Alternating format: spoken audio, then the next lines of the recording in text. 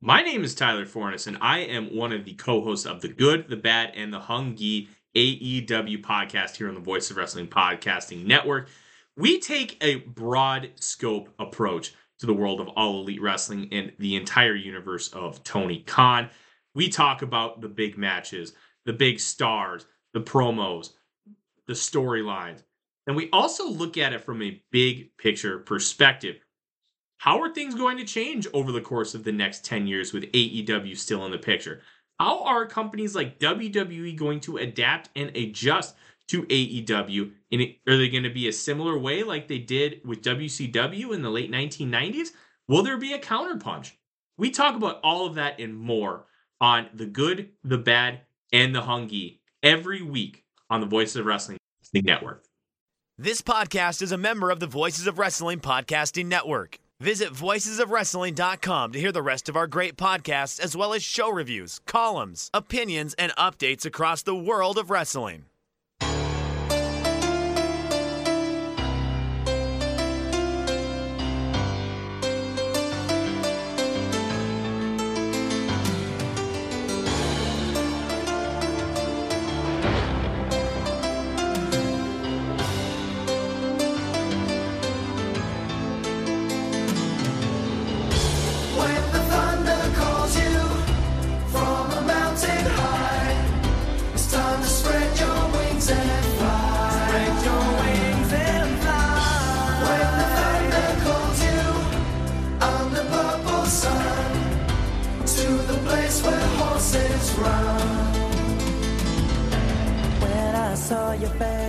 Hey there, Thunder Buddies and Travelers down Thunder Road. It's us, Days of Thunder, the WCW Thunder rewatch podcast that you didn't ask for, but we did anyway, coming to you as part of the Voices of Wrestling podcast network and powered by a large man at Peers.com. I'm your host, your Chattanooga Choo-Choo on Thunder Road, Dave Ryan, and I'm joined as I am every week by my faithful co-host, Stagger Lee Malone. Lee, how are you this week?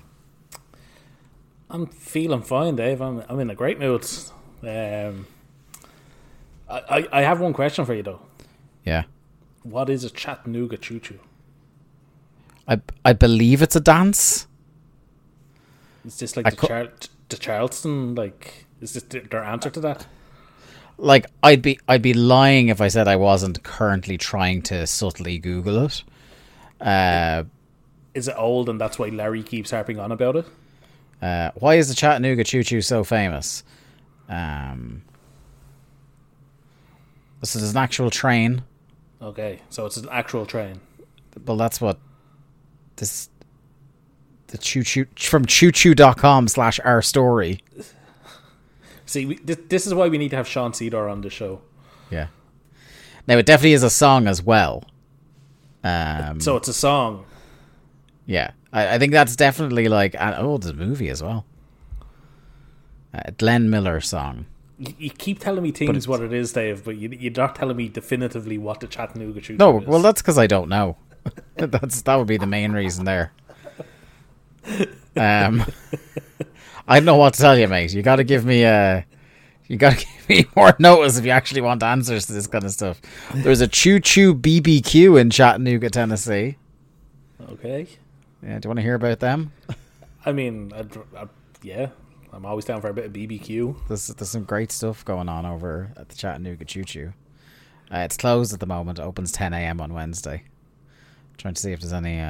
what are the reviews like of the Choo-Choo BBQ? Well, it's got 4.5 stars on Google. Is that out of 5? Pork plate is amazing. The fries are crispy, not mushy. It's a great place to DoorDash from. They recommend the bestseller, which is potatoes with pork.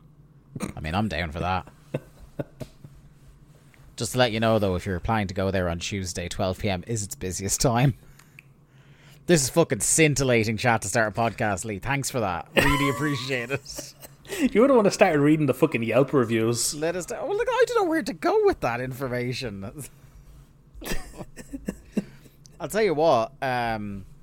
Speaking of stuff that'll be way behind the time by the time this comes out. Coming from a completely different place than you, I saw the Iron Claw this week. You did. This is like the most appropriate venue I have to talk about seeing a movie. Well, I mean, if you waited a week or two, I will have seen it by the time we're doing the next episode.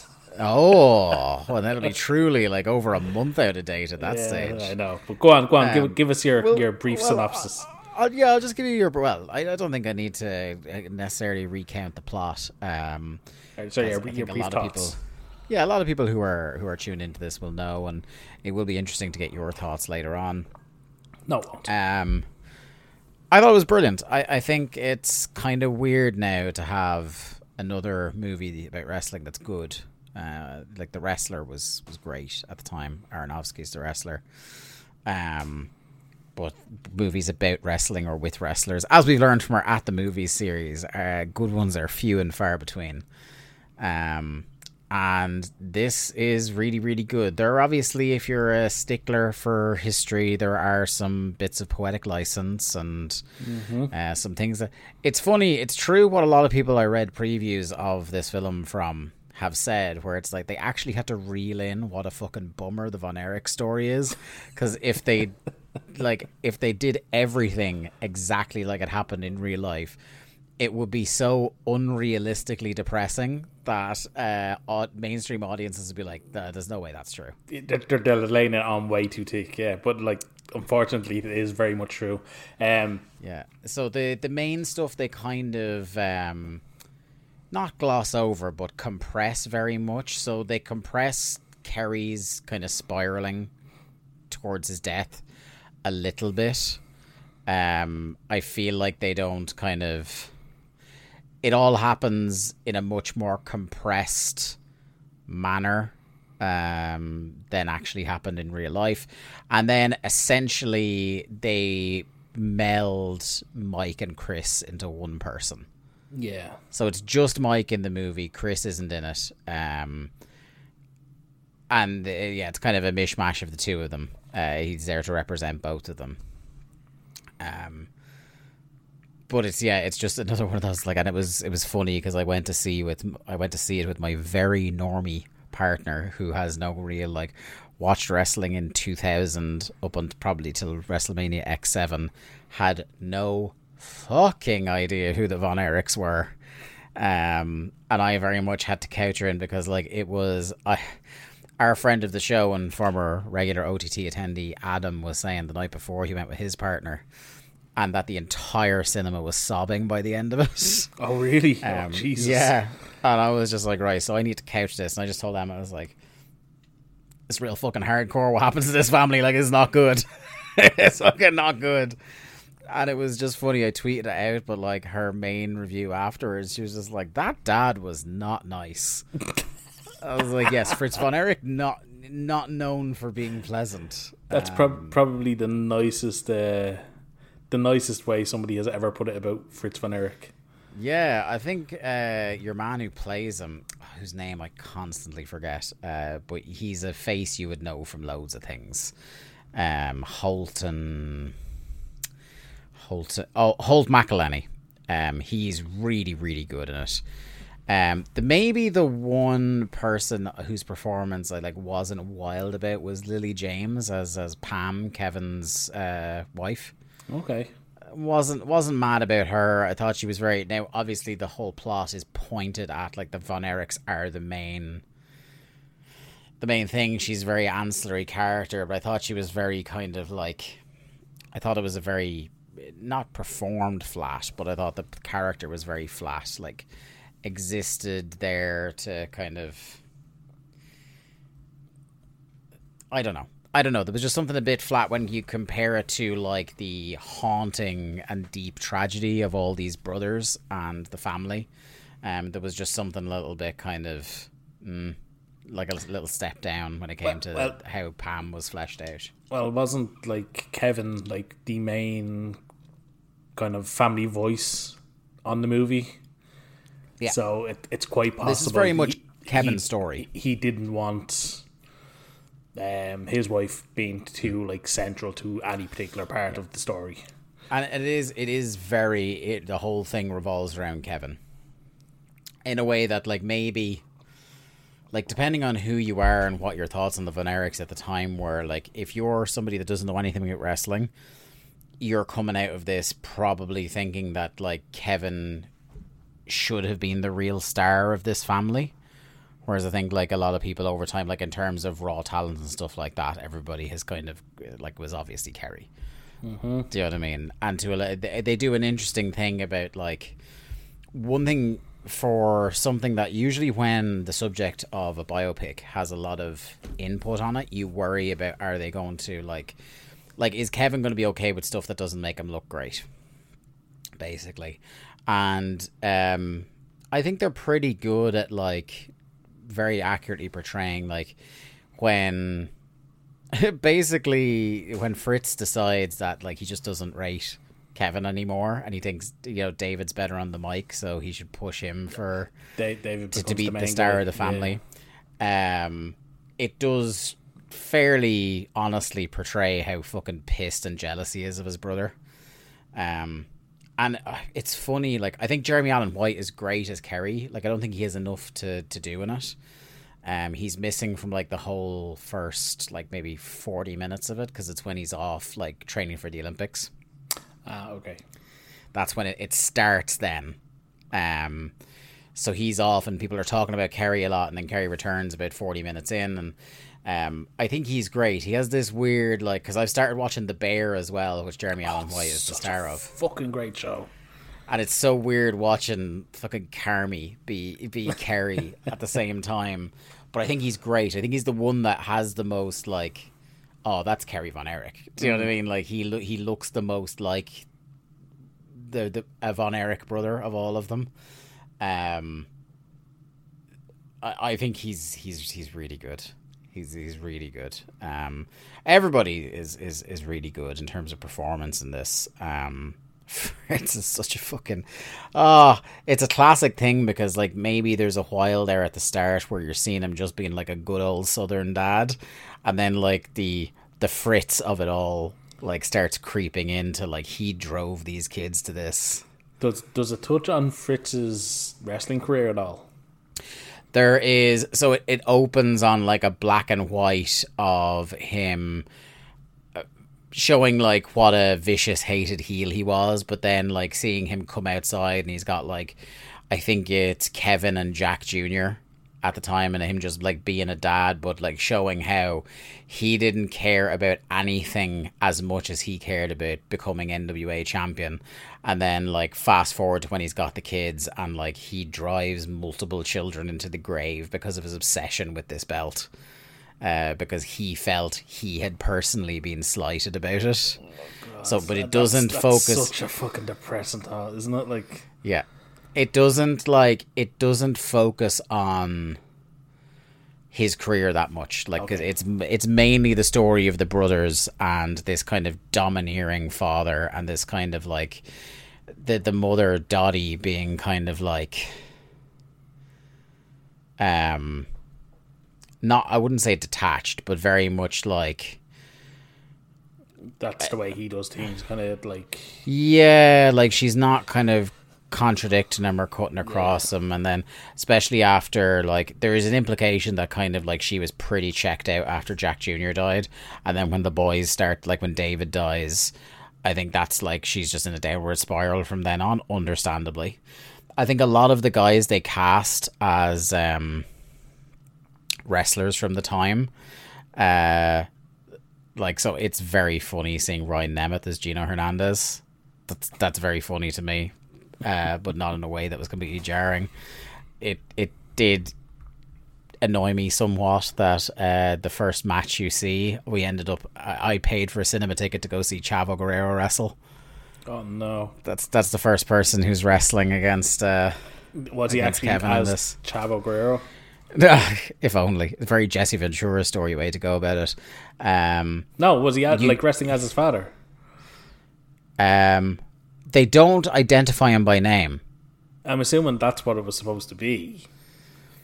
I mean, I can check the IMDb if he's got his character listed, because I don't think there was a couple of times where Emma was asking me questions about World Class and I didn't hear something that was happening on the screen, but I don't think who Chavo, like, I know why he's actually in the movie, and that's because he was like the wrestling consultant.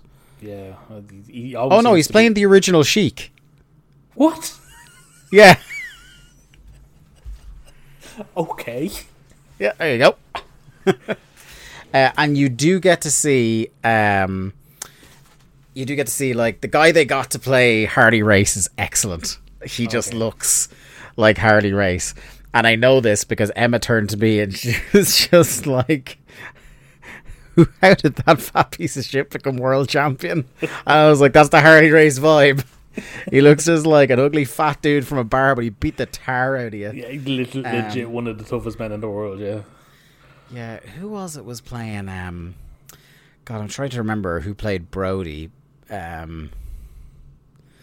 Fuck, but they had him like in the gear and everything. He wasn't like physically in terms of height wise the monster bruiser Brody was, but he looked alright. It wasn't Nick Camarato. No, should have been. But then I mean the one everybody's talked about. Is the guy who played Ric Flair is terrible. Like, he's not terrible. Like, he's doing his best, but it's just one of those, like, you can't get any. Like Brian Alvarez has been saying it for 20 years on podcasts. It's like you can't get anyone to play Ric Flair in a film. No. But like about half of the current day wrestlers do a better Ric Flair voice impression. Like, this guy wasn't even trying for the voice. Which was something. But it's a great movie. It's a fucking bummer, obviously, if you know anything about the Van Eriks, but it's great nonetheless. I'm looking forward to watching it. It was a surreal thing to have people, like, to go to a cinema. It was packed, by the way. Oh, really? Which was weird for my cinema, for any film, let alone an A24 movie about territories wrestling. So that was mental. And then to come out of it and hear people out in the corridors in my local cinema in Ireland talking about the territories. I overheard somebody explaining to the people they were with who Bill Mercer was. Oh God. Like, it was insane. And did Roe Rich talk to you that last night? Yeah. It's the name of their cheat. I mean, listen, I did see that himself, has gone to see the movie, so yeah, who knows, you know. But yeah, no, look, I'm looking forward to it. So what are we going to plug the Patreon here? Seeing as you just did an impromptu at the movies review. Yes. We may as well plug the Patreon, because last week, we dropped a new Rehash of the Champions, Rehash 10, with a special guest for the first time ever. We had Aaron Quinn on the show, talking what is one of the worst clashes we've had so far, but an all around great episode. So that was last week, and then next week we will have a long-awaited TRL, as we will be covering Sting's entire AEW run. So we haven't quite decided yet exactly how we're going to go about this. We may select 6 or 7 different matches from the run and look at it that way, but we will definitely cover his entire AEW career from start right up until Revolution. Yeah. Looking forward to it. To have that drop right in time for Revolution is it's weird that we're on top of stuff like this. Yeah. Even you having to think about when we drop that episode, because now we're banking episodes in advance, is so unlike us. Look at us being prepared. Yeah. And then I don't think we've announced anything in terms of Patreon for post Stinger show, so we'll save that for I have on the list here Days of Thunder 83 in 2 weeks. Yes. Will be our next free show, so tune in to that in this particular slot and you'll get your next batch of I think we started saying we're going to announce 2 months worth of programs, unless a TRL comes in and changes the arrangement around. So we'll let you guys know what you can expect over the next while at alargemanappears.com. All right. Should we dive into the Observer, buddy? Let's get into the Observer before we get into the Thunder. So the first thing I read in the Observer this week of relevance to us is of relevance to somebody who comes back as the main character of this episode of Thunder, and that's Scott Norton. Yes. So Dave writes, just how much damage New Japan did in Tokyo from that disastrous main event on the 8/28 Jingu Stadium show with Muta versus Nita became evidence this past week when the finals of the annual tag tournament bombed at Budokan Hall. Scott Norton and Keiji Muto won the tournament. So Scott Norton has come back in having won the New Japan tag tournament. Would you have any sort of a guess as to who they beat in the finals? Was it Chono and Tenzan? It is Yuji Nagata and Manabu Nakanishi. Oh, okay.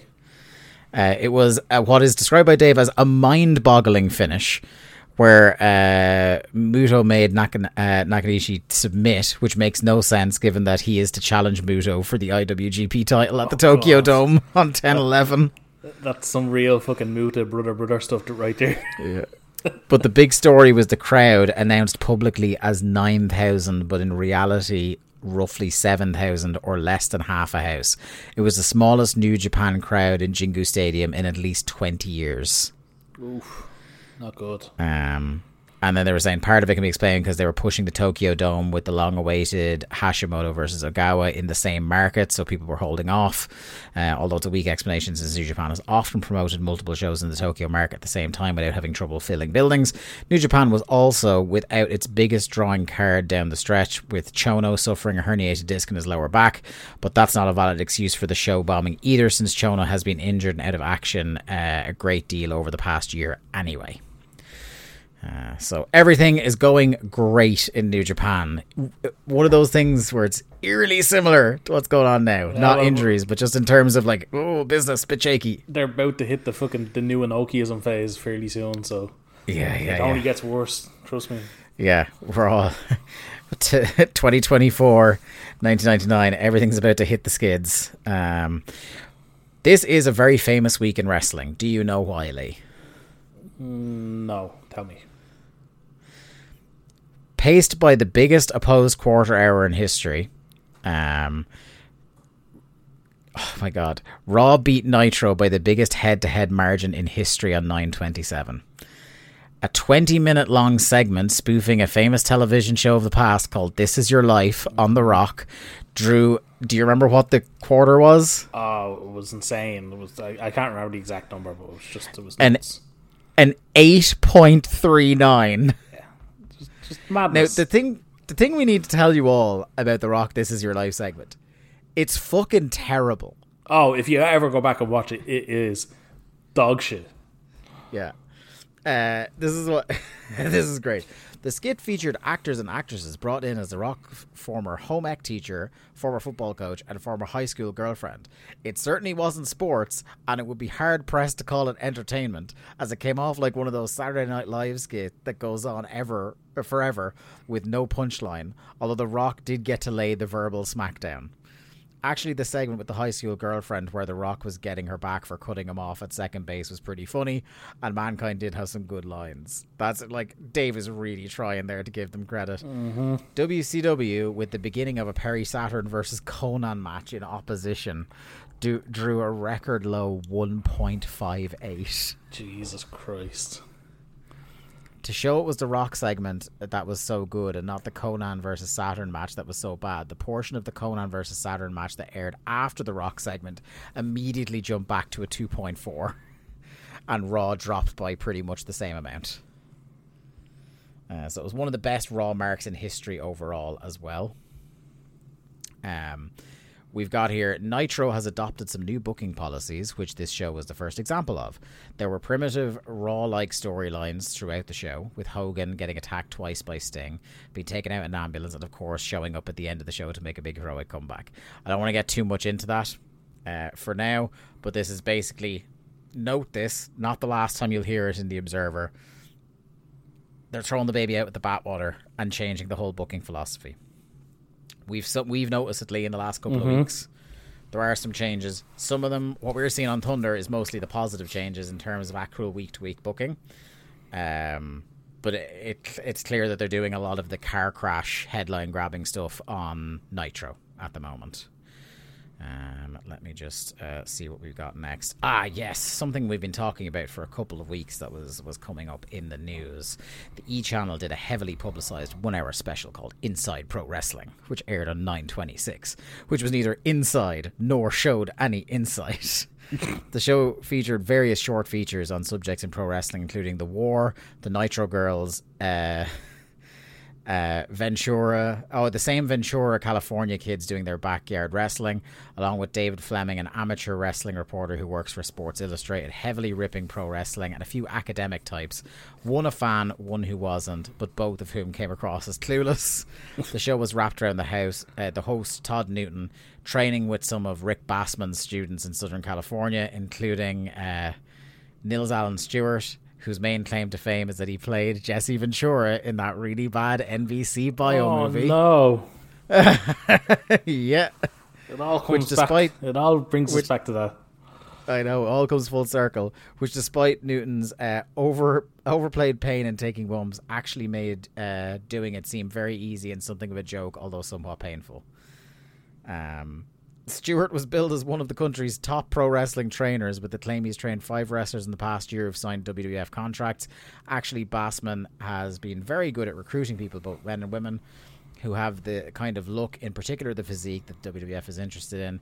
He was the person who first discovered and set up training for both Jim Hellwig and Steve Borden, and came up with their original Power Team gimmick. And getting the developmental deals, although their deals are more because they have the look and are seen by WWF as raw projects as opposed to actually having world-class training. I kind of want to see that that Inside Pro Wrestling thing. I haven't looked for it, but I'm sure it must be somewhere. I absolutely do not want to see it. It would be a different one, because another one, we always say we're not doing Heroes of Wrestling, but another one that everybody always does on a wrestling podcast is the Wrestling's Greatest Secrets Revealed. Oh, God. You know, the one with the stunt granny? It's so bad. Which is funny bad, but it also has been done to death, you know? Anyway, there's a huge announcement in the Observer this week. Go for it. Remember where you were this week in history. Starting on 10/4, I'll be hosting a 2-hour daily pro wrestling call-in show called Wrestling Observer Live on the internet on the new IADA.com sports channel. Oh, wow. It's the start of the IADA era. Yes. The fucking Wild West. Do you have any particular favourite IADA memories? Because I got some. No. Go on. I'll leave it. Look, like I said before, I'm not a big Dave history guy. Like, I'm only recent to like the Observer and Alvarez and stuff, so you have your whole history with them. My 2 favourites are a teenage David Bixenspan ringing into Eric Bischoff to ask him very seriously why Scott Steiner wasn't arrested for assault on Nitro for some angle he did, and Bischoff being like, it's fucking fake, asshole. Basically. Or the one about where Jim Cornette was asked, a bunch of people he hates are in a boat. Who would he save? And he says, it was sinking. You have to save one, and you can only save one. Who would it be? And he says Vince Russo, and Brian Alvarez is aghast, and he goes, yes, I'd save Vince Russo, because when I drag him back to shore, there's no witnesses left to see what I do to him. I'm stunned to learn that David Bixenspan was a cop caller, even as a teenager. Do you remember when Jim Cornette was like the fun kind of cantankerous? Yeah. That we could all get on board with? So many good ROH shoot interviews and stuff. And then he just had to go and be full corny. Also, as I believe I mentioned on our Clash of the Champions, our rehash of the Champions that just went up, Tom Zenk was always a highlight when he was on Wrestling Observer Live. His God, what was it? Was it Bill Burnett was the promoter? Oh, what was his fucking name? I can't think of his first name, but it was Barnett anyway. Oh, Jim Barnett. It's Jim Barnett. Yeah. He does a great job. He does a lot of great voices, Tom Zink, but Jim Burdett is particularly good. I was trying to think of Bill Barron's. That's what I thought you were talking about. I think that's what I'm getting. I'm mixing the two of them because he was involved with TNA and stuff. Now I will, as I do every week, I will finish off with the WCW news briefs. WCW had a meeting with Hogan this past week where he was told that they were going to start this week promoting Goldberg as the top star of the company. Anyway, the idea is that all television shows will end with Goldberg. Technically, Nitro's final scene was Sid finding his car smashed up, which is a fucking iconic moment in Nitro history. Why me? If you've never seen Sid both over and underacting, finding his car in a tiny cube. 22! Goldberg! We're trying to reduce the number of nights of Nitros, okay? But don't think I didn't briefly think, should we do one just for this 30 seconds of gold? At the end of the 3-hour show. Yeah. But the show appeared to be completely built around Hogan anyway. A lot of people continue to question the booking where all the faces get laid out for Hogan to make the save, when it would be better to create a younger star by having Hogan and Flair laid out for the new star to save them, whether it be Goldberg or even taking someone else to elevate. Lineup for Halloween Havoc in Las Vegas on 10/24 appears to be Sting versus Hogan, Vicious versus Goldberg, Hart versus Luger, Flair versus Page, Benoit versus Steiner, Saturn versus Eddie Guerrero, Douglas and Malenko. Eddie Guerrero, Douglas and Malenko versus Mysterio and Kidman. So I think Dave wrote this like after Nitro. Okay. But before the next Thunder. So we know from a segment we talk about that they have been teasing dissension amongst the members of the Revolution for a bit now. Mm-hmm. So them being split off into different matches: Saturn versus Guerrero, Douglas and Malenko versus Mysterio and Kidman. There are also reports this will be combined into a 6-man, and Brad Armstrong versus Berlin. Look at that lineup and find where anyone is being groomed by an older wrestler for future stardom. That's fairly accurate. They need to realize that the ratings and house show decline is not going to stay stagnant if things don't change. It's only going to continue to get worse. There are stories going around the internet about people being fired. At time of press, the only people we could confirm are that some power plant developmental deals were dropped, although we don't know the names. That Scott Vick, aka Sick Boy, who WWF is interested in and showed potential, James Vandenberg, and they were like, when was the last time that guy was around? And Public Enemy, they've all been dropped. At Nitro, they all show up in ECW at some point. At Nitro, wrestlers who had read their own name on the internet were asking around if they had a job, and no one seemed to know for sure. But God. Eric Watts is still with the company, and Silver King was just given a chance to be in his first angle. So that seems to indicate they aren't losing their jobs right now. There will probably be more cuts to come. As far as Savage goes, there are no plans to use him except for personal appearances. And considering his contract, which expires in a few months, it would be logical to think there's a strong chance he won't be renewed, but stranger things have happened. WWE officials have strongly hinted, Jim Ross, and outright said, Vince Russo, that they aren't interested in him. Sorry, just skipping past the house show results. WCW prelim wrestler Dave Burkhead wrestles on Indies now under the name Knuckles Sandwich, which we talked about before on the show as one of his famous aliases.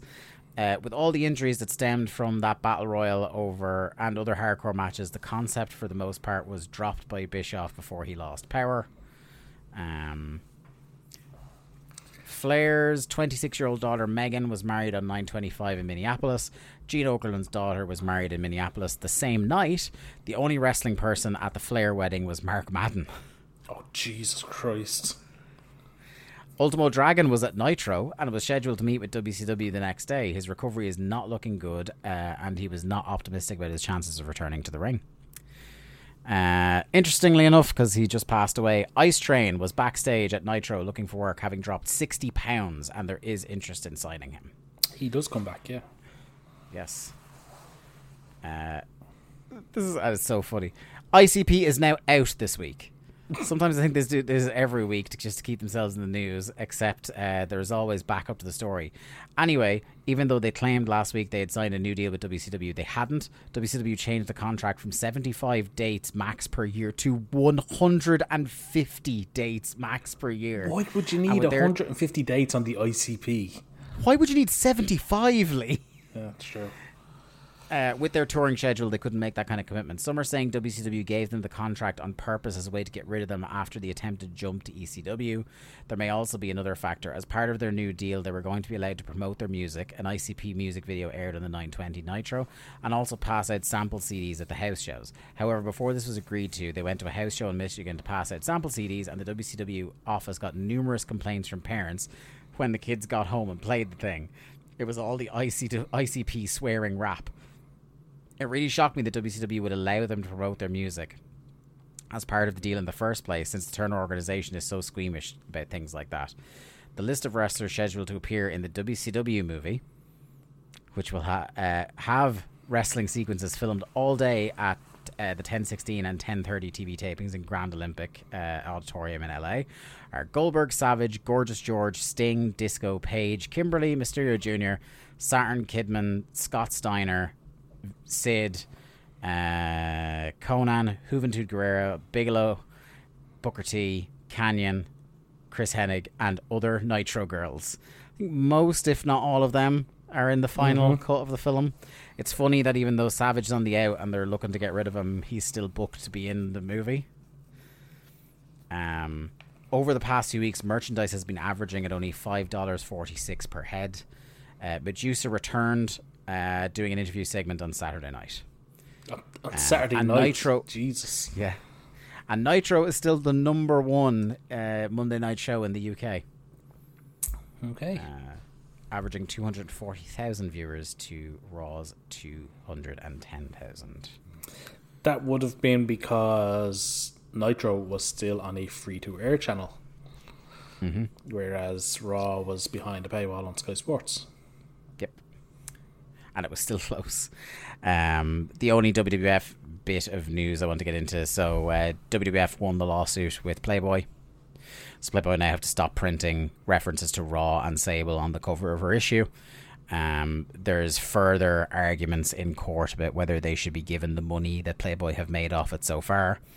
And then the only other note is that sadly it looks like, you know, and we know what eventually does happen, but they're saying Gorilla Monsoon's condition has worsened. And he has liver and kidney problems. He suffered a mild heart attack, and he's been in hospital for the last month. Rough. Yeah, poor guy. Right, shall we move over to Thunder? Let's get into the Thunder. So this is Thunder episode 82 from Chattanooga, Tennessee, doing the Chattanooga Choo Choo, 30th of September 1999, getting a 2.1 rating. Which is down by 0.1. They seem to be circling around this 2.2, 2.1 rating a lot now. I think we'll be settled in here until old Vinny Roo gets on board. What I want to say before we start, Lee, it's pretty fucking good Thunder. I really enjoyed this Thunder. It's like, I think the crowd help a bunch. I think that the crowd in Chattanooga are great. But yeah, no, I think this, like, we were kind of texting back and forward as we were both watching it, and like you said it great, like the first 40 minutes, well, not, you know, necessarily all time great or anything, but just such a breeze to watch. Like, it wasn't heavy, there wasn't like a load of fucking shit that we normally have to put up with on the show. It was just, it flowed well. Mostly made sense. Everything was paced right in terms of nothing outstayed its welcome. I was enjoying it. It does, as we will get to, fall off a fucking cliff for a couple of matches, but it finishes strong. I think overall, like, this is probably the best Thunder in months. Yeah. And high, probably, of the 82 we've done, it's definitely on the higher end. Oh yeah, absolutely.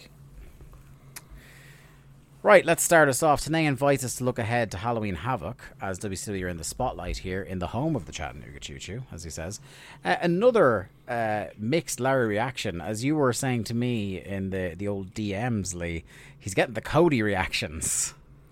Yeah, Larry got the Cody pop, and that gave me hope that this crowd actually are engaged with what's going on. So, there was a little bit of booing and a lot of kind of Larry. So, you know, that when Larry is standing up to like 4 people applauding, you know what kind of show you're in for. But this was a good lot of the crowd were looking for Larry here. 100%. Apparently, and this probably speaks to how poor this rating ended up being, Tanae says that they had the lead in for the second time running from an Atlanta Braves game. So they've got a lead in from live sports and they're still at a 2.1. Yeah, well, that's not great for me. Look, people turn off their fucking game and just go straight to Sports Center or whatever. Mm-hmm.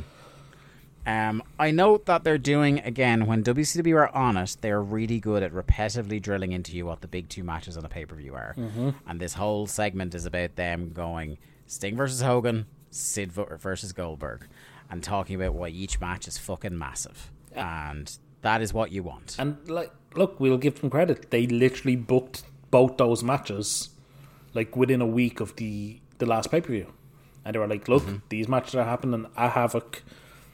And like you said, they've just fucking beat you over the head with it. And yeah, like they announced 2 more matches on this show, and Tanae like makes a big deal of it. He's like, "Oh, we're gonna have another couple of matches announced on this show, so stay tuned." Yeah. And as you said, like from listening to the Observer, they're doing a bit more of the kind of internalized stories on each show. Like obviously Hogan being the focus of Nitro isn't great, but like on this show there's like a running storyline of Goldberg's going to be in action, then we have Goldberg's opponent show up, and then we have a Goldberg main event, and like it's just simple ABC booking. Like and it's like it. I'm just going to say last week it was Van Hammer. Now obviously we don't hear how Van Hammer got on Nitro, but that's okay. I've got a little bit on that, but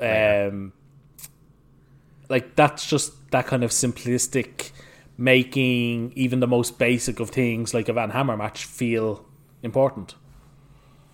Yeah, for sure, and it shouldn't be so exceptional that we have to point it out. No, but unfortunately it is. You know.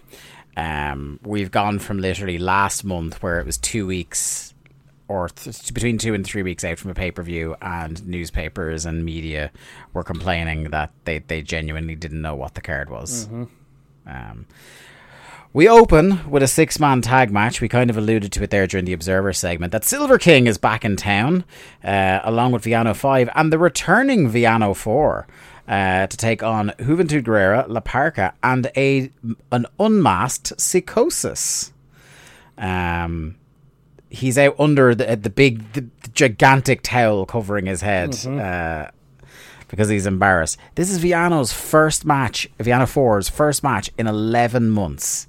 He had broken his back, I believe, is what they said. So in his time away, Dave, have you learned the difference between Viano 4 and Viano 5? I knew this was going to be the first thing. Do you know what? Larry couldn't tell. So you're comparing. You're saying that because Larry didn't know, it's okay. I'm comparing myself to Larry in as much as I too am a living legend. who in this moment would much rather be on the golf course than dealing with my broadcast partner talking shit. Listen, just because I don't think all Vianos are the same like you do. There was an incredibly condescending moment where he had to teach Larry what Roman numerals are. Yeah. And all I could think about was like, Viano 3 plus Viano 4 is Viano 7. Adrian's Revenge! But let's talk. I even wrote right lately. I knew you were going to do this so much that my second note. My first note on this match was Larry is stunned by how sexy Psychosis is. Look, very true, handsome young man. But I wrote, Larry has taken the gimmick Lee tries to put on me of not knowing which Viano is which. I mean, you don't. You You think all Vianos are the same? You thus infer that you know. I do know. I can tell the difference between the Vianos. Can you? Yes. Is it because one has a 4 and one has a 5? All that matters is I know the difference. Whereas you like to point out you don't. Can we talk about Parker's entrance gear? We can. It's fucking sick. It's incredible, man. isn't it? So Laparca, Psychosis, and Hoovy, awesome trio. But Laparca's like his like military style jacket with the skull. Like I know his face is always a skull, but like he has that kind of like death skull kind of mask.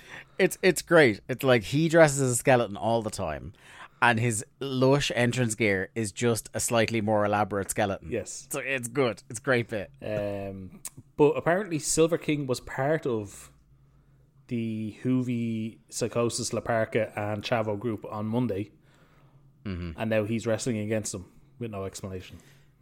Is this that obviously by this Nitro that Dave is talking about, that they put some explanation on that, or they start pushing him in the direction of like actually having an angle? Like I'm psyched. We are long since on record about how much we love Silver King. Yeah, we've always talked about like we love getting any kind of matches out of Silver King. So if he's going to be featured a little bit more, absolutely behind it, whether it's with this kind of luchador group or opposing them, it's fine by me. Yeah. But yeah, maskless Psychosis is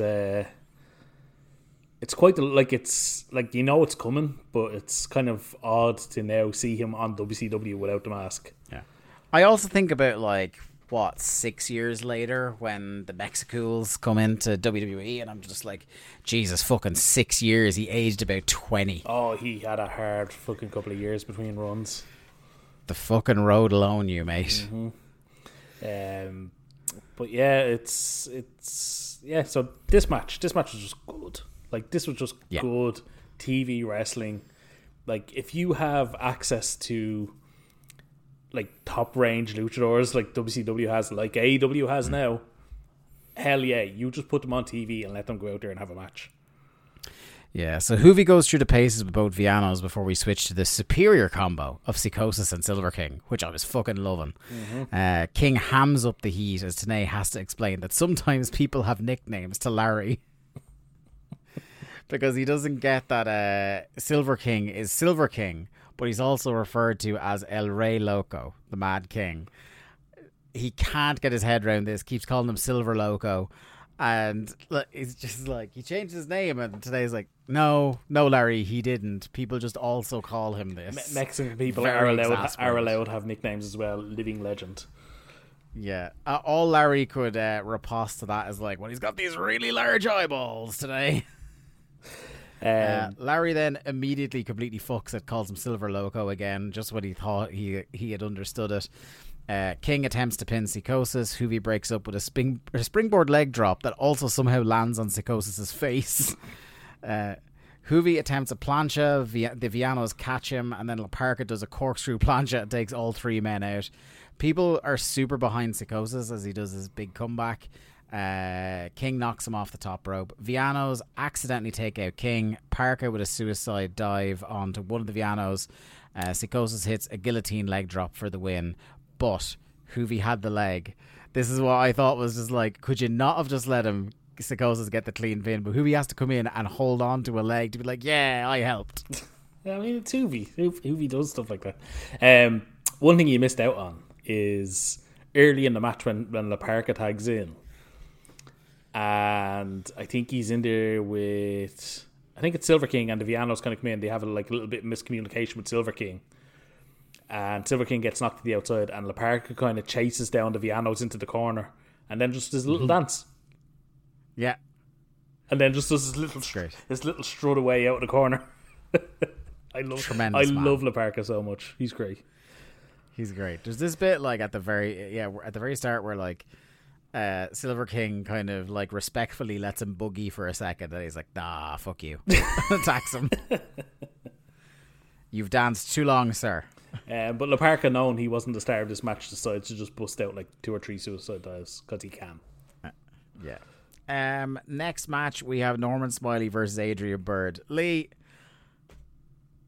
Color me crazy. I fucking love this match. This is a lovely little match. It's a lovely little TV match. This is like, Adrian Byrd is such a solid little TV wrestler. Like, he's been on the show a couple of times now. His job is to come out and eat shit. Like he comes out to Vampiro's music, or as I know it as Vampiro's music. And yeah, he's like Jonathan Gresham, but like 4 inches taller and less technical. Mm-hmm. Yeah. He's built like he's so wide for such a small guy. Yeah. Like I think they really could have done something with this guy. Yeah. I meant to look up his cage match. I'm actually going to look it up now to see. He's got a surprisingly low cage match rating, so I'm wondering, is it that like Norman Smiley is so good?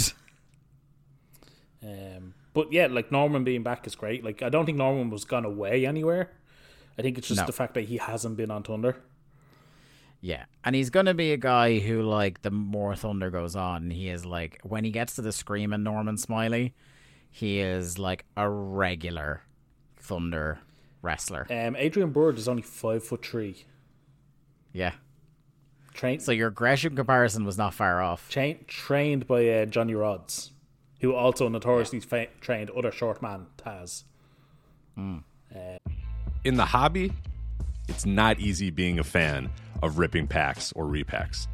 We hype ourselves up thinking, maybe I can pull a Ken Griffey Jr. rookie card, but with zero transparency on available cards and hit rates, it's all just a shot in the dark.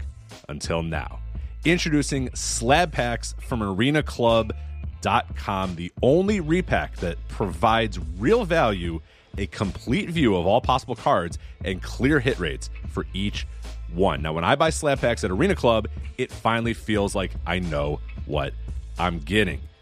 I was able to open an Arena Club slab pack, and I'll be honest, it was a lot better than what you normally do. Say you go to a card show, and there's a random innocuous brown bag of cards, and yeah, you can open it, and look, it's going to be junk. You know what I mean? Like, you know what you're probably going to get in those. Maybe you find that fun, and sometimes I do. Sometimes I like just opening up cards and saying, hey, look at some random cards or whatever. But if you're really in this game to find value and find particular cards, it sucks to have to buy these mystery packs, and it ends up being, almost nothing, nothing of value.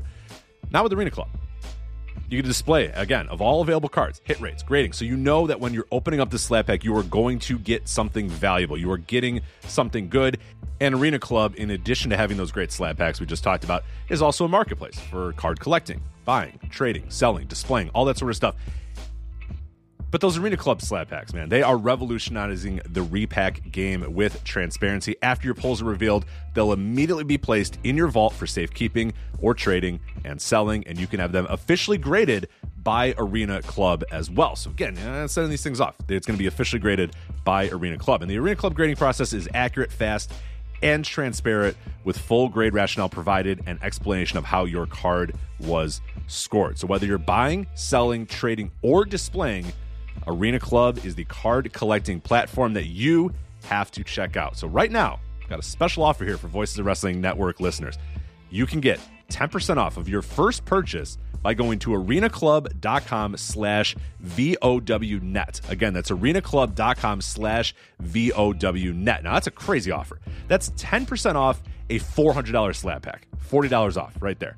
10% off your first purchase. No matter what that purchase is, 10% off. Again, that's arenaclub.com/VOWnet, arenaclub.com/VOWnet for 10% off your first purchase on Arena Club.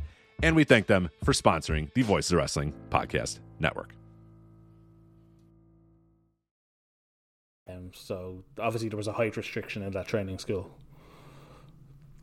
But the door was low. Yeah, unfortunately Adrian Byrd is done by 2000. Yeah. Only 32 career matches on Cage Match. Mm-hmm. So I wonder did he have like an injury or something, but I'm just going to say that's not the most interesting dive into Cage Match we're going to have on this show. Oh, can't we? If I remembered to copy and paste what I intended to. But during this match, I was just going to say, can we talk about Norman's gear? Go for it. I mean, silver or off-white, whatever it is, It's not a great look for El Norman here. No. Very kind of washed out looking. I'm living for the era of Norman coming out in the local sports team jersey. Yeah. Cheap pops. Norman Smiley. Absolutely, can't wait for it. 100%. During this match, Tanay lets us know that there has been a rebrand. We must now no longer call Lex Luger. He now is simply referred to as the Total Package. I had a thought. So that's the era we're in now. I had a thought about this. Yeah. Oh, and Elizabeth's back as well. Yes, Miss Elizabeth is back with Lexi.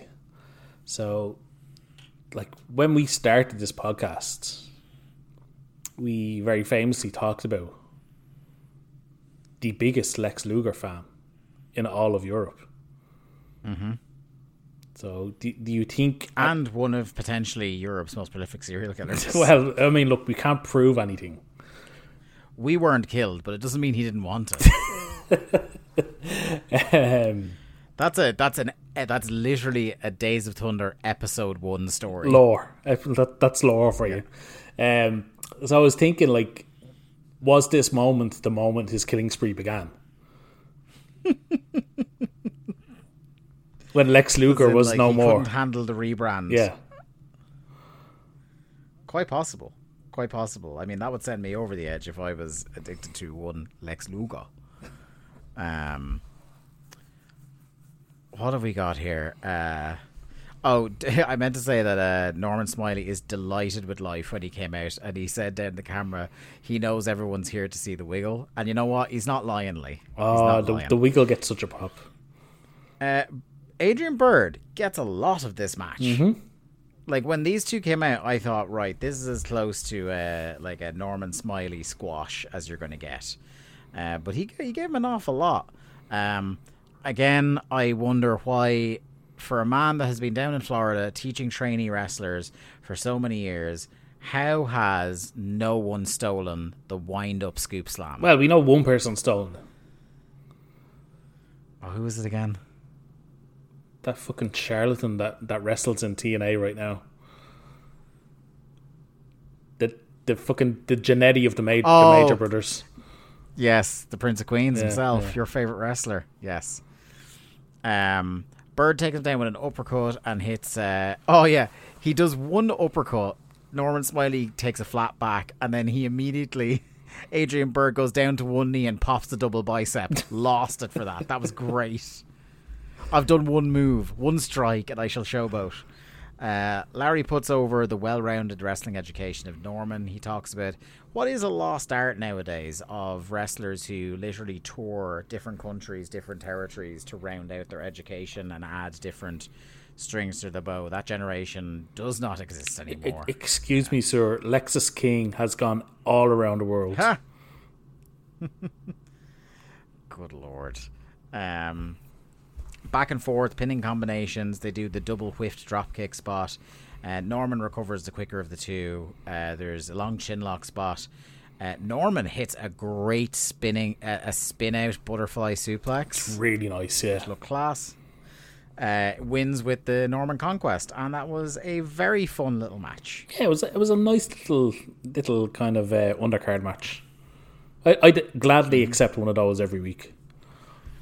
Then we have what might be one of my favourite bleed-in segments we've ever done.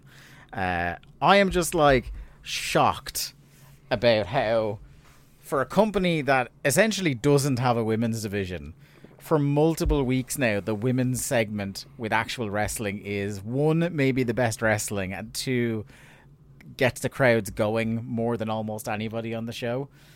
So we start out with Mona on the ramp with Mean Gene.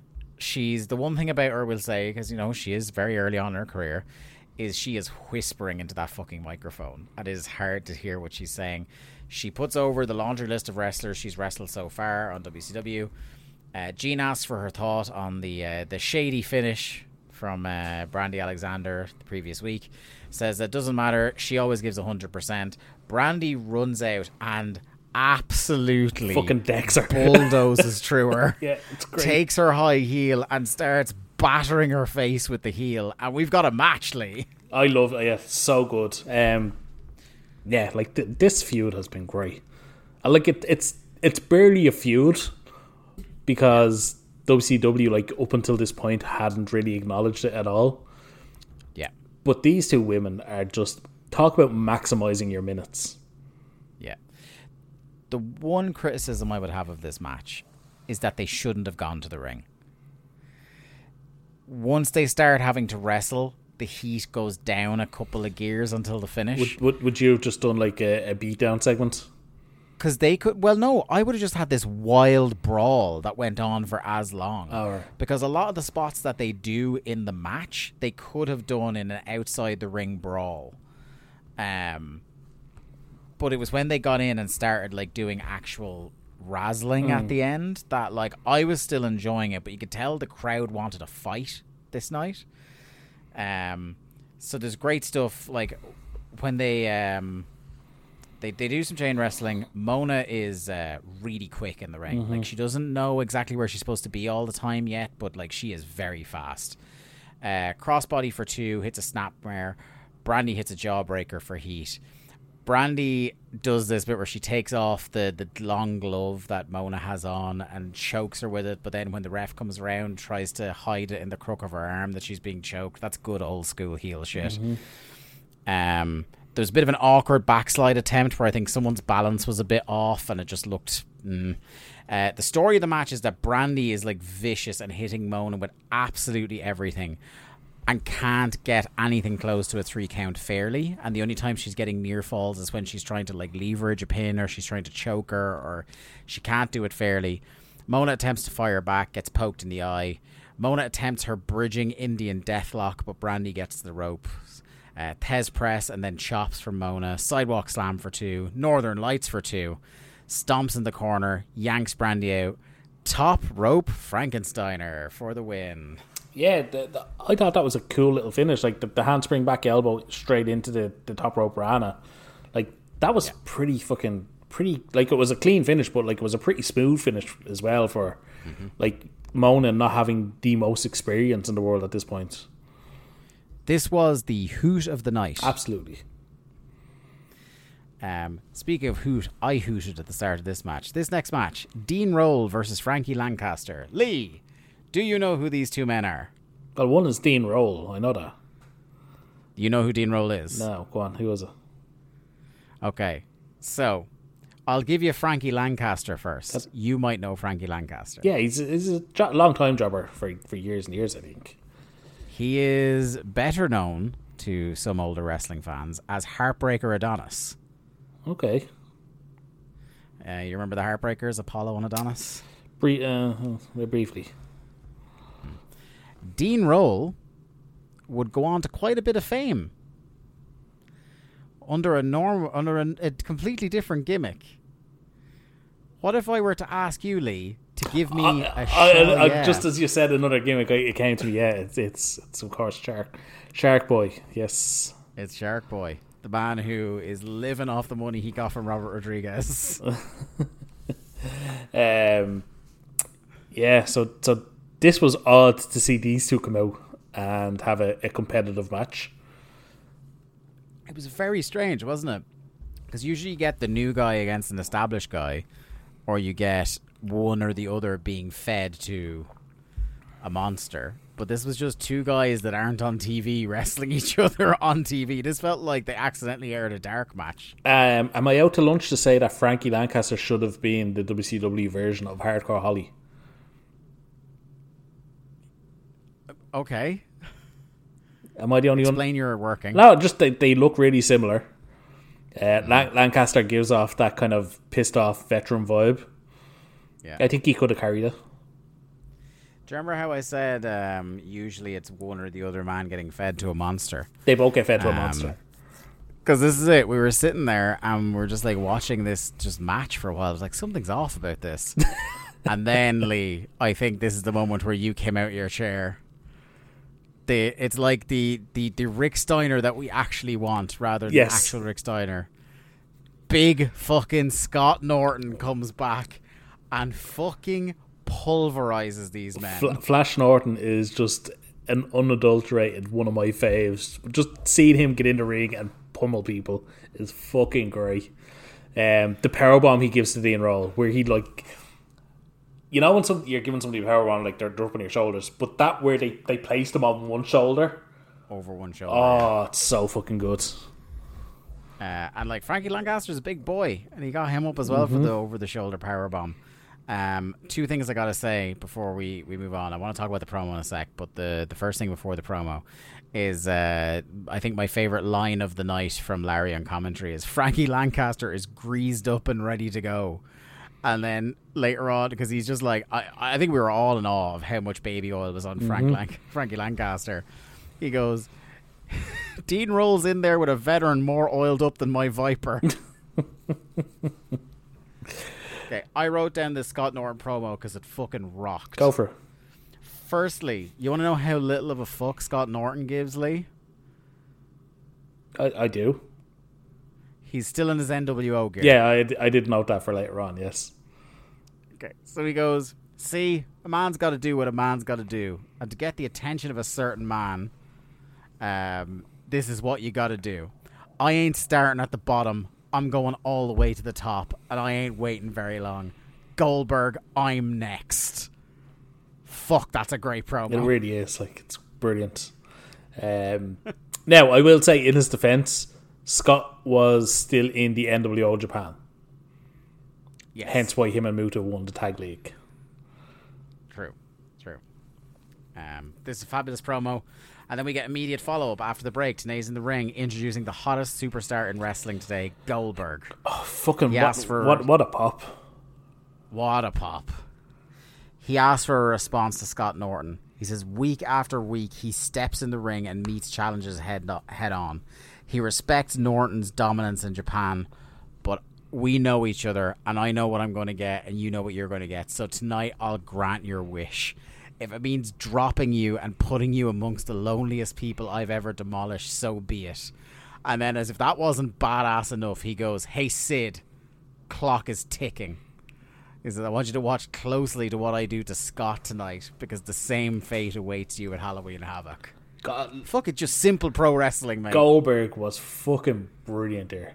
And I don't know if you clocked it, there's literally a camera angle for a brief second where Gene is just in the background and Goldberg kind of looks at him, and Gene just looks at him with like a proud dad look, going, yeah, you're doing great. Yeah. No, that's definitely the best Goldberg promo we've seen so far. Mm-hmm. Our next match, sadly, things can't necessarily continue.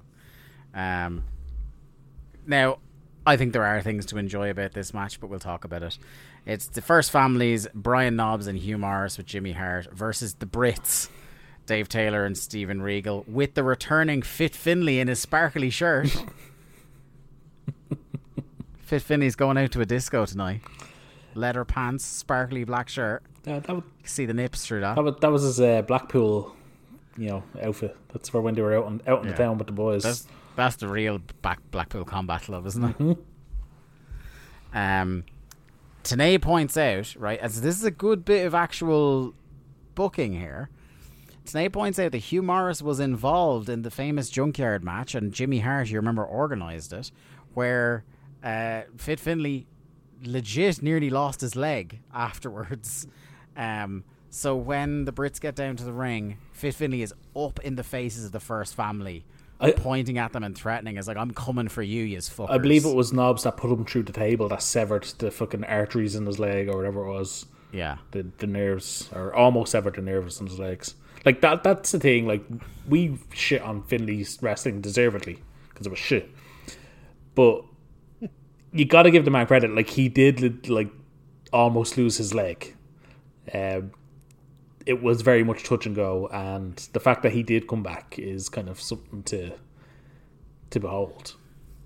For sure. I think a lot of this match is the Brit dads trying to get anything workable out of these sacks of shit. And look, one thing I will always enjoy, no matter how many times they do it, is Dave Taylor stiffing people.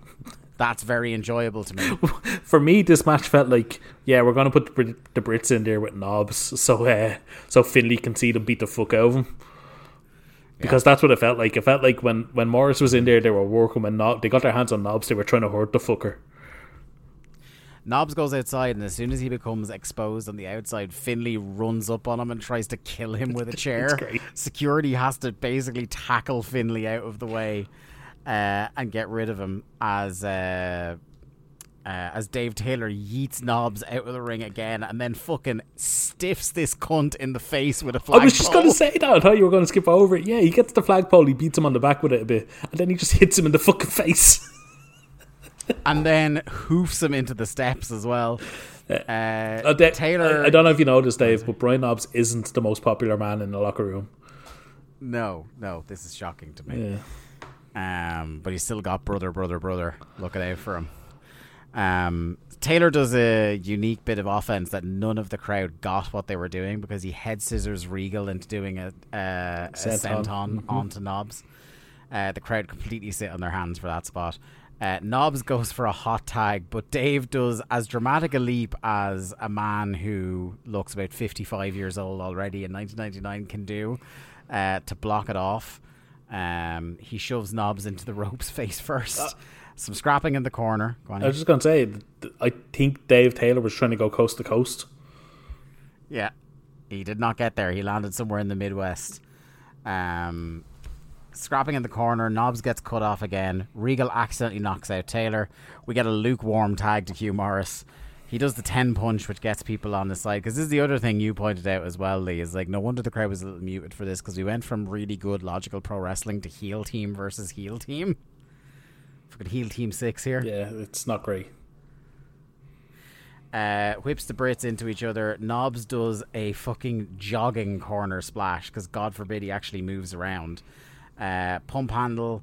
Knobs and Regal take each other out of the ring. Morris completely overshoots his moonsault for the win. Fucking misses so badly, and they they show it on a replay. Yeah, but deserved. If you're going to be that shit and use a move you can't hit as your finisher, then you deserve to be. Now, I will say the crowd seem to be into Morris more than they are anybody else in the First Family. And look, he would get. I will say this: he was never a main eventer. But he does get inexplicably over for how shit he is for the rest of the run of this company. We are still mercifully months away from huge erection, but that will become a prominent part of the mid-card on TV for a while. You mean a huge erection will become a prominent part of the show? And I don't just mean the wall, brother. Gene introduces the Revolution. The whole gang is here. They do the thing where Shane comes out a few paces ahead of the rest of them, and the commentary teased the recent dissension. Saturn says, Shane, we agreed to get by on athletic ability. The crap you pulled in Cincy won't cut it. So they talk about how he had cheated to win a match. He says, you either stick to the ethics or you're out. I love Perry Saturn trying to talk about ethics in professional wrestling. No. Perry Saturn in his, what I can only call his artist attire. Because he has his little spectacles and his backward hat. There's nothing there. Do you know what? There's very few things I think are funnier than wrestlers with big fat heads and tiny glasses. That should be an art show. You ever seen Dave Bautista is in multiple movies in tiny sunglasses, and it's always funny. I think the best part of this promo, or of this segment, is the most important part, is that Shane Douglas, I can report, is back in the arm brace, Dave. Yeah. He's only wrestled like 6 matches, but he's back in the arm brace. Yeah. He's sore. That's going to be a running bit on the show. Like, I'm going to report on how often Shane Douglas's arm is back in a cast brace. Yeah. Fucking. He's a one-man continuity disaster. Oh, he's fucking so bad. But his apology may be worse. Yeah. He says, you guys know me. I get carried away because I want to succeed. I am sincerely sorry, and I will stick to our code of ethics. Side by side, no one can stop the revolution. If they're willing to let bygones be bygones, let's raise the fist and they will go on. So they fist each other and the crowd pops for it. Do you want to rephrase that one? I don't. I said what I said. I'm just fucking stunned that just like that they're blowing off this revolution story. The thing is, Lee, they're not.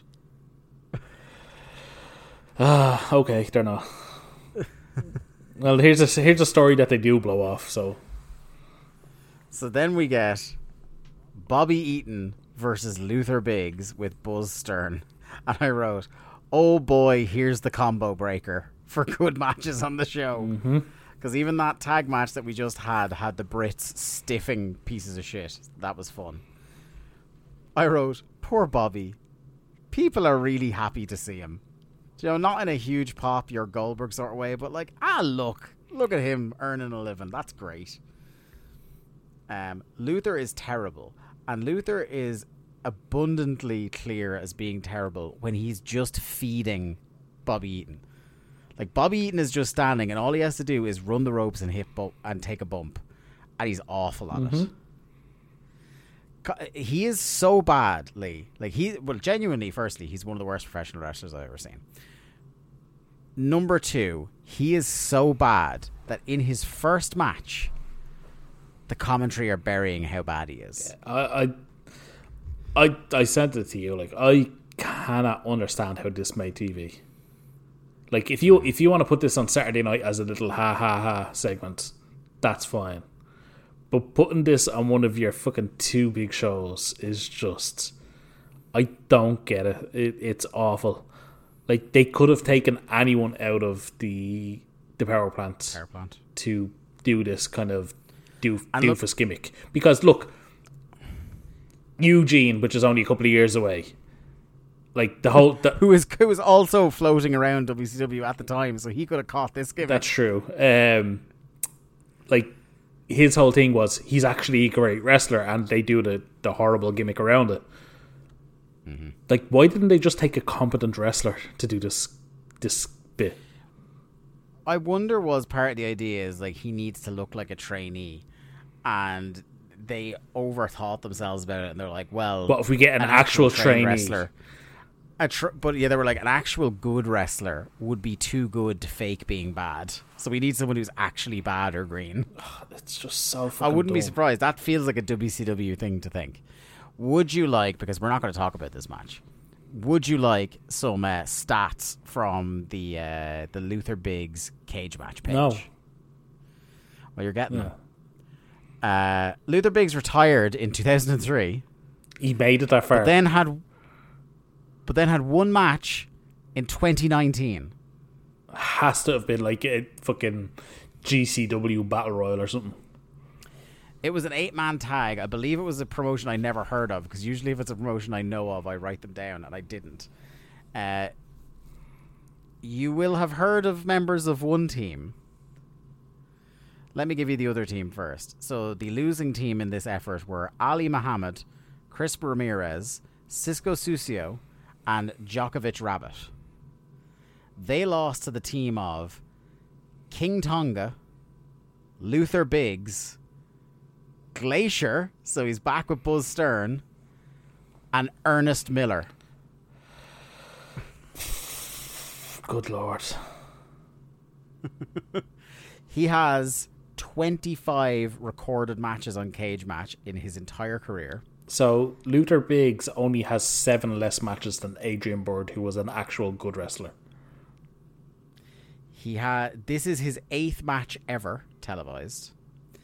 This is his 8th match recorded. His 2nd match ever televised. Do you know when his first match was? No. You would have assumed, like, we missed it on one of the shows we didn't watch since they started doing this gimmick. No, his only other televised loss was on a WCW Saturday Night taping in 1996. He's been in the power plant for over 3 years. No, he can't have been. He lost in that match to Ice Train. And then over 97 and 98, he had 2 more losses on WCW Pro. One to Ice Train again, and another to Alex Wright. What? He would have 1 more match on Thunder, which is next month. He would have 3 more matches in WCW total. And then he has 2 in TNA. Dave, I genuinely think I could train for, I'll be generous, 6 months and be more competent than this guy was after like 4 years in the power plant. Do you know who he was in TNA? What his gimmick name was, should I know? It's not like he's massively famous. I'm trying to think of the early Well, shows. he is if you're... I know Garrett Kidney is currently screaming it at us. Go on, go, tell us. He was Disgraceland. That ring a bell, yeah? Yeah. We should probably have called up Garrett for his Disgraceland takes. Do you know what I'm going to do? I'm going to text Garrett right now as we're on this show and say, Garrett, we're recording a show and I would like your thoughts on Disgraceland, please. Give me a moment here now. You can edit all this out if you want. It's just, I know you're not going to, though. No, I will. I mean, maybe I will. You won't. We'll see. Just because you're an awful fucking editor. Thanks, man. Appreciate it. No, I only don't edit things out when it's you spilling beer on yourself because that's funny to me. Never happened. They even botched the finish in this match, Dave. Yeah. Talk about this incredible Matt classic as I text Garrett Kidney. So, Eaton gets a neck breaker, and it's not supposed to be the finish because Glacier is supposed to break up the pin. Except Glacier is out of position for no apparent reason and misses breaking up the pin, and I believe it's Slick Johnson as the ref. Just counts 3, which he should. And yeah, so Bobby wins, and then Glacier puts a full Nelson on both Eaton and Biggs with the idea of being it's tough love. Dave, he's shown some tough love to Luther Biggs. Do you think, like, at what point do you think during them doing the backstage stuff, did they get a whiff of how shit this guy was and decide to immediately abandon ship on this? Well, the fact... Because this was communicated straight away that this is dead in the water, dead on arrival. The fact that he gets trotted out again next month tells me not very fucking immediately. Yeah, it's true. But it's only about, I think, 2 or 3 weeks now, so it's probably like the next set of tapings, and then he's done. Yeah, it's... If Mr. Garrett comes back to you at some point before we finish recording, we can go back to his Disgraceland takes. Yes, I'm very excited to get them. So much so that I'm messaging him on multiple platforms about this. He's gonna be like, Jesus, the people really want to know about this guy. And hey, but if you do want to know about Disgraceland, go check out Garrett's podcasts. Go check out You Gotta Be Kidding Me, because they've already long since passed when Disgraceland was around. So they've definitely talked about it. I do love, by the way, he sucks so bad that when this beatdown happens at the end, when Bull Stern gets him beats down, they cheer. I mean, I did love that. The South loves a bit of tough love. This is true. May I interest you in what I'm sure was your match of the night? We're moving on to next. You want to talk about, like, bad to worse? Look, I'll always have time for Brad Armstrong. But when Horace comes out, I was like, oh, literally my first note was, oh God, are we doing another Horace Hogan push? I was like, I was way too quick in calling this the best Thunder in ages. And I was delightfully surprised that we are in fact not doing a Horace Hogan push, Dave. We are in fact doing a Brad Armstrong push. Yeah, it's the 4th rebrand of BA since I wrote, this is BA reboot number 400 now that the No Limit Soldiers have disbanded. Well, his 2 boys got fired, didn't they? Swole and 4x4. Yeah.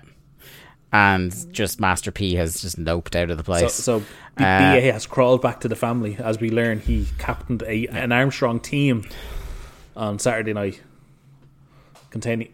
Are you comfortably seated, Lee? Never, but go on. Because this is where I alluded to, we would get back to this earlier on.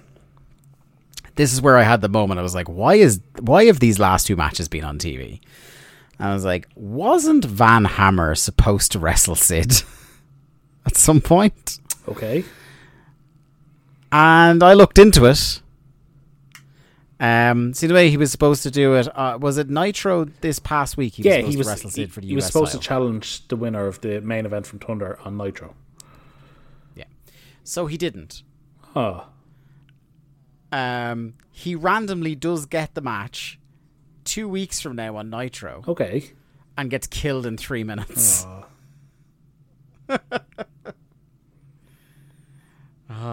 Van Hammer. I hope they played the video. I hope they played the video. I have an update from 3 weeks ago of just saying Van Hammer. Sorry, I have an update. Oh, go on. Garrett is typing. Oh.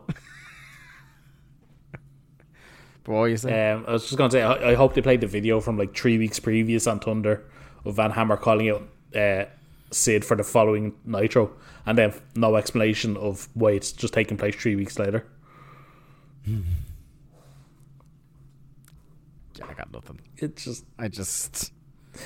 I'll talk about this Brad Armstrong Horace Hogan match while you were being totally unprofessional looking at your phone. Sorry, I just got a simple one-liner from Garrett here, and then he logged off. Leave me alone and delete my number. Yeah, don't ever speak to me again. Disrespectful to the fly. Oh, he's still typing. Sorry, no, he's coming back. But he started off by saying disrespectful to the Flying Elvis legacy. So you talk about this match while I get the rest of his thoughts. I mean, there's not much to talk about. Horace is fucking dog shit as always, and like the crowd aren't into this Brad Armstrong Horace Hogan matchup at all. And Larry puts over Brad's finish, which is a side Russian leg sweep. Now, I'm sure you enjoyed the side Russian leg sweep being the finish, because you know you're the side Russian leg sweep guy.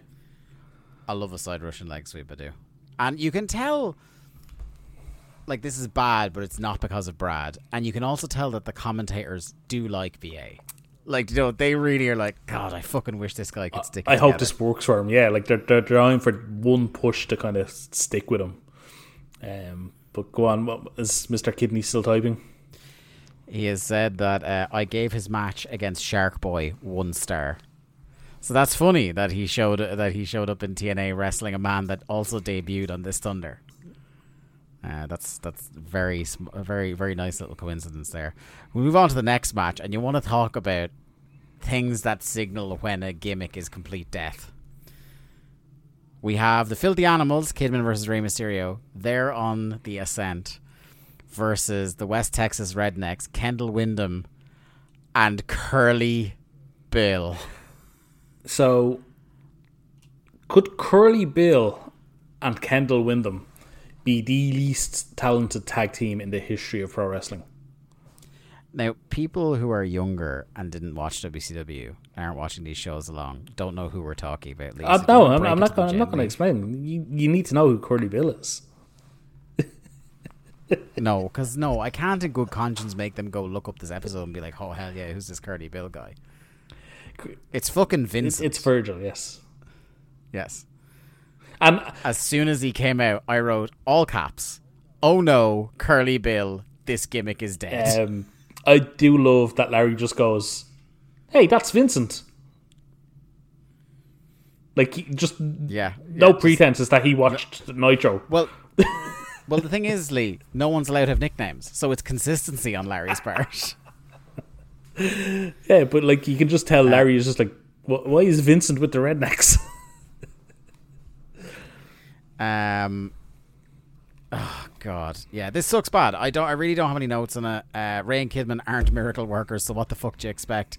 Kidman, they both get hot tags where people get up out of their chairs for about 20 seconds, and then everyone remembers that the other two guys fucking suck, and then calm back down.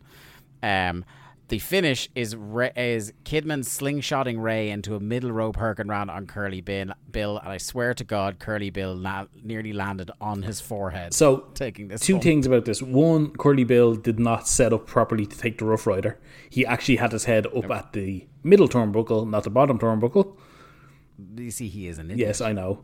And secondly, so Kidman and Ray had been doing the assisted Rana for months at this point.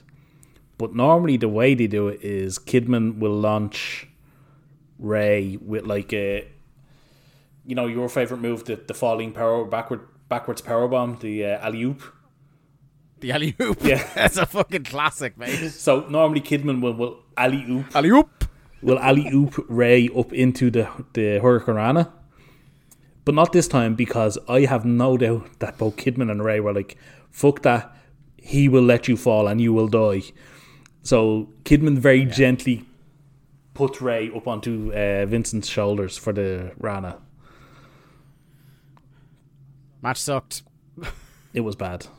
Is this the worst match involving either Kidman or Ray we've ever seen? Yeah, I really wish they had to just replay the Kidman versus Psychosis from Nitro. Also, Kidman had a heck of a shiner as well. Apparently Psycho fucking landed a punch on him. Yeah. Right. I know that this main event is Lee Malone territory.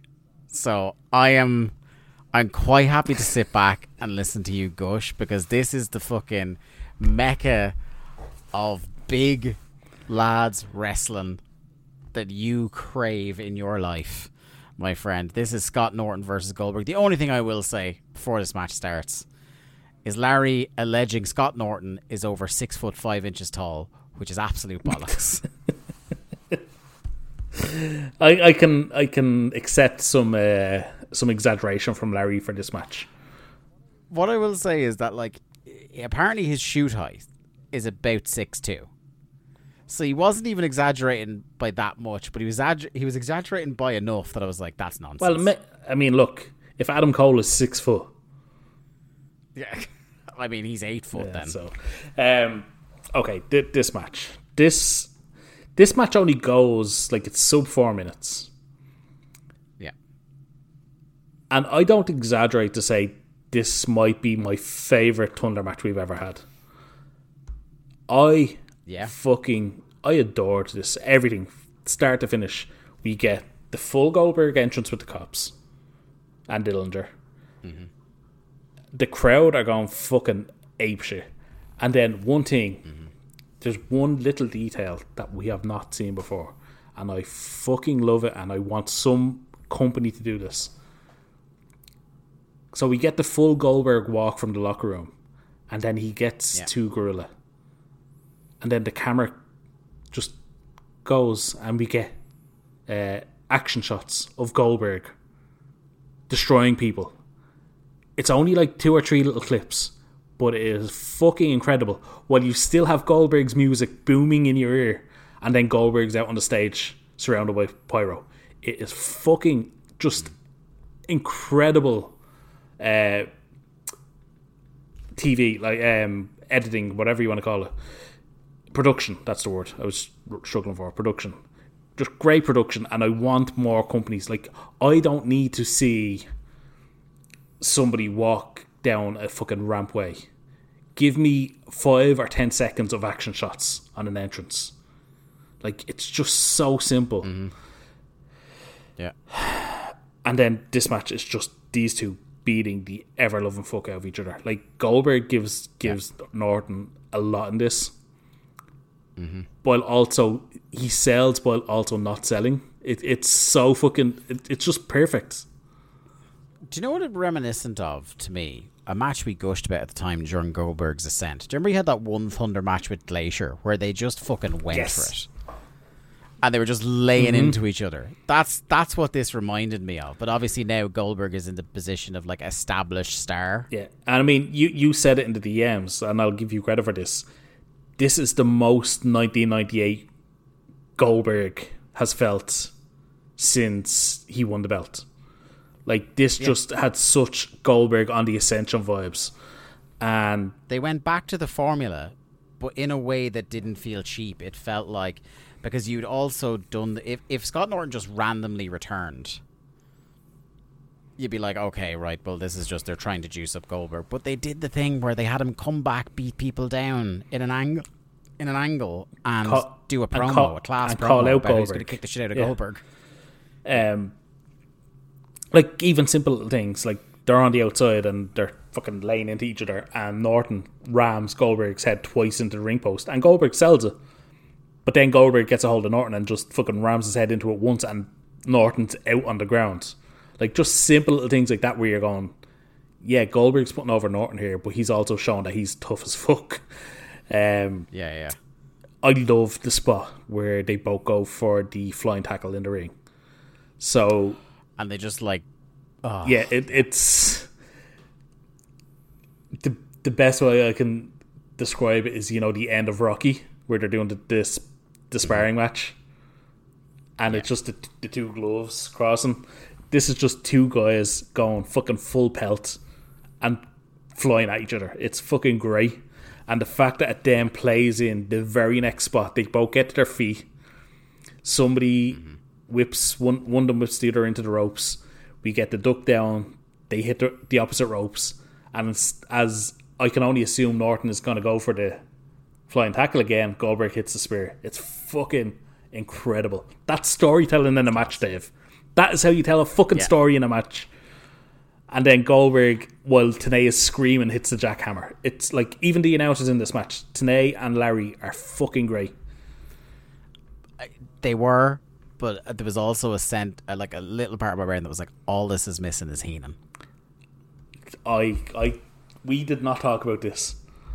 I had the exact same fucking thought. This is the first... I'm not even joking. This is the first time in Larry's run where I was like, God, if Heenan were here. Yeah. There is a great closing line as the show goes off the air from Tenay, though. Like, he does a perfect wrap on this perfect segment where he said, "There's no one like Goldberg. There has never been anyone like Goldberg." It's so fucking great. That is how you fucking say this is the guy. That's your guy, and that's why everything should be fucking built around him. And I will say it till the fucking blue in the face. They could have turned this company around if they just fucking got out of their own way and put this man back on top. Got out of fucking Terry's way. Like, the fact that, we read it at the start of the show, the fact that they had to have a meeting and sit him down and go, hey, this guy that's absolutely nuclear hot in spite of how much we fucking hobbled him in the last year, we're gonna have to go with him, Terry. Is that okay? Fucking nonsense. Fucking nonsense. This is great. It's just fucking one of the best sub 5 minute matches I've ever seen. I genuinely think it's fucking incredible. This was without that kind of 2.5 match lull in the middle. This is a 9-match show. So to be able to say that 6 matches are well worth your time, not in terms of maybe star ratings, but in terms of they're either a hoot or a very well executed TV match, is remarkable for Thunder. I thought these days were long gone, and the most effusive we'd get in our praise of a Thunder was when stuff was so bad that we spent two hours just laughing our heads off at how bad it was. We thought competence was the ceiling for this, but I was genuine. I was high on wrestling last night after watching this. I was just so fucking jazzed up after this, and I was thinking, I was like, is it just a case of the fact that we do watch so much bad that when we do get something like this, that feels so much more? And if somebody were to just drop in and watch this one match, would it hit the way it hits for us? And I don't know. Yeah. And I will, when this episode drops, I will try and find a link for this match and link it in the Discord and try and get people's reactions, because I genuinely think it's fucking great. I do. Yeah, it's great. It's great. Anyway, overall thoughts to wrap up in terms of winners and losers. You've I think we've tipped the hand of what we thought of the show. Yeah, the show was really good. Winners and losers, Goldberg, obviously big fucking winner. Great promo, fucking awesome match. I'm top man. I'm really into this. I don't know how much of it we're going to see, but I'm into this Hoovy, Psychosis, La Parca trio. I know Chavo's unfortunately linked with them, but if it's more of those three just wrestling together, I'm fine with that. And hopefully Norman doesn't disappear again, but there's no guarantee of that. And look, again, I don't know how much more of it we're going to see, but I really hope we get to see more of Brandy and Mona. Yeah, for sure. You want to know what a great barometer of how good this show was, Lee? Go for it. The finish counter brought to you by Ludwig Borga. 9 matches with 8 clean finishes and 1 non-finish, which was an awesome Scott Norton run. Scott Norton beat down, which contributed to the whole show overall. Yeah. That's how you do a Thunder, folks. That even the stuff that sucked, or the stuff that had green or terrible wrestlers in it, you've still booked your episode of TV well enough that that's not what we're thinking. You opened with a great 45 minutes of TV. You closed with a fucking kick-ass angle. And you've made it apparent what the pay-per-view is, what the big matches on the pay-per-view is. You've added a couple of matches to the pay-per-view, and you've pushed a few pieces around the board to book further matches for the pay-per-view. And do you know what's funny? You talked about like that opening 45 minutes. There's nobody above like lower mid card in those opening segments. No. Like it's 6 cruiserweights, Norman, and the 2 women, who obviously have a ceiling on them in this company. Like there's not stars there, but the show was fucking like, it was really damn good. And that just shows, and like we see it now with like AEW, particularly like Collision, where you can just put out people on a wrestling show because wrestling fans like wrestling. Yeah. Simple as. And lessons that I think, unfortunately, we know WCW don't take. But lessons I hope modern wrestling companies take, that like you don't have to be afraid of wrestling. Just book wrestling on your wrestling show. It's ultimately what people want. Anyway. You know? Yeah. Anyway, right, that's going to do it for this episode of Days of Thunder. Thank you all so much for listening. We'll be back on the free feeds in 2 weeks. We will be back behind the paywall on Patreon next week. In the meantime, check us out everywhere. We have had a couple of clips of old episodes of the show go up on YouTube. So if you're a long-time fan and listener of the show, please go to the Voices of Wrestling YouTube channel, grab those, share them around. Maybe your mates or other people on the social media haven't tried the show before and they want a nice snapshot. I know the total package is the total package story isn't up yet. The total package story is going up. We have, as of time of recording, us discovering that the Jesse Ventura movie exists, and God, what was the other one that went up? Oh, for the Enos alert. Oh yes, the original time I surprised us with the Enos alert theme song is up, and yes, 2 of our favorites, the total package story and of course the story of My Grandad versus the Magpies, are coming at some stage soon to the YouTube, and we will be sharing those on Twitter. But thanks very much for checking out Days of Thunder again. We shall see you all very, very soon. Goodbye. Thanks everyone for listening to another episode of Days of Thunder. Days of Thunder was produced by Lee Malone and edited by me, Dave Ryan. To keep up to date with the show and find all the ways to listen to us, you can follow us on Twitter at WCW ThunderPod, or click the Linktree link in our Twitter bio or in the show notes. I am at The Day to Dave on Twitter, and Lee is at Malone_713. Days of Thunder is a part of the Voices of Wrestling podcast network. Follow the VOW network anywhere good podcasts are sold for more fine podcasts than you can shake a stick at. Thanks.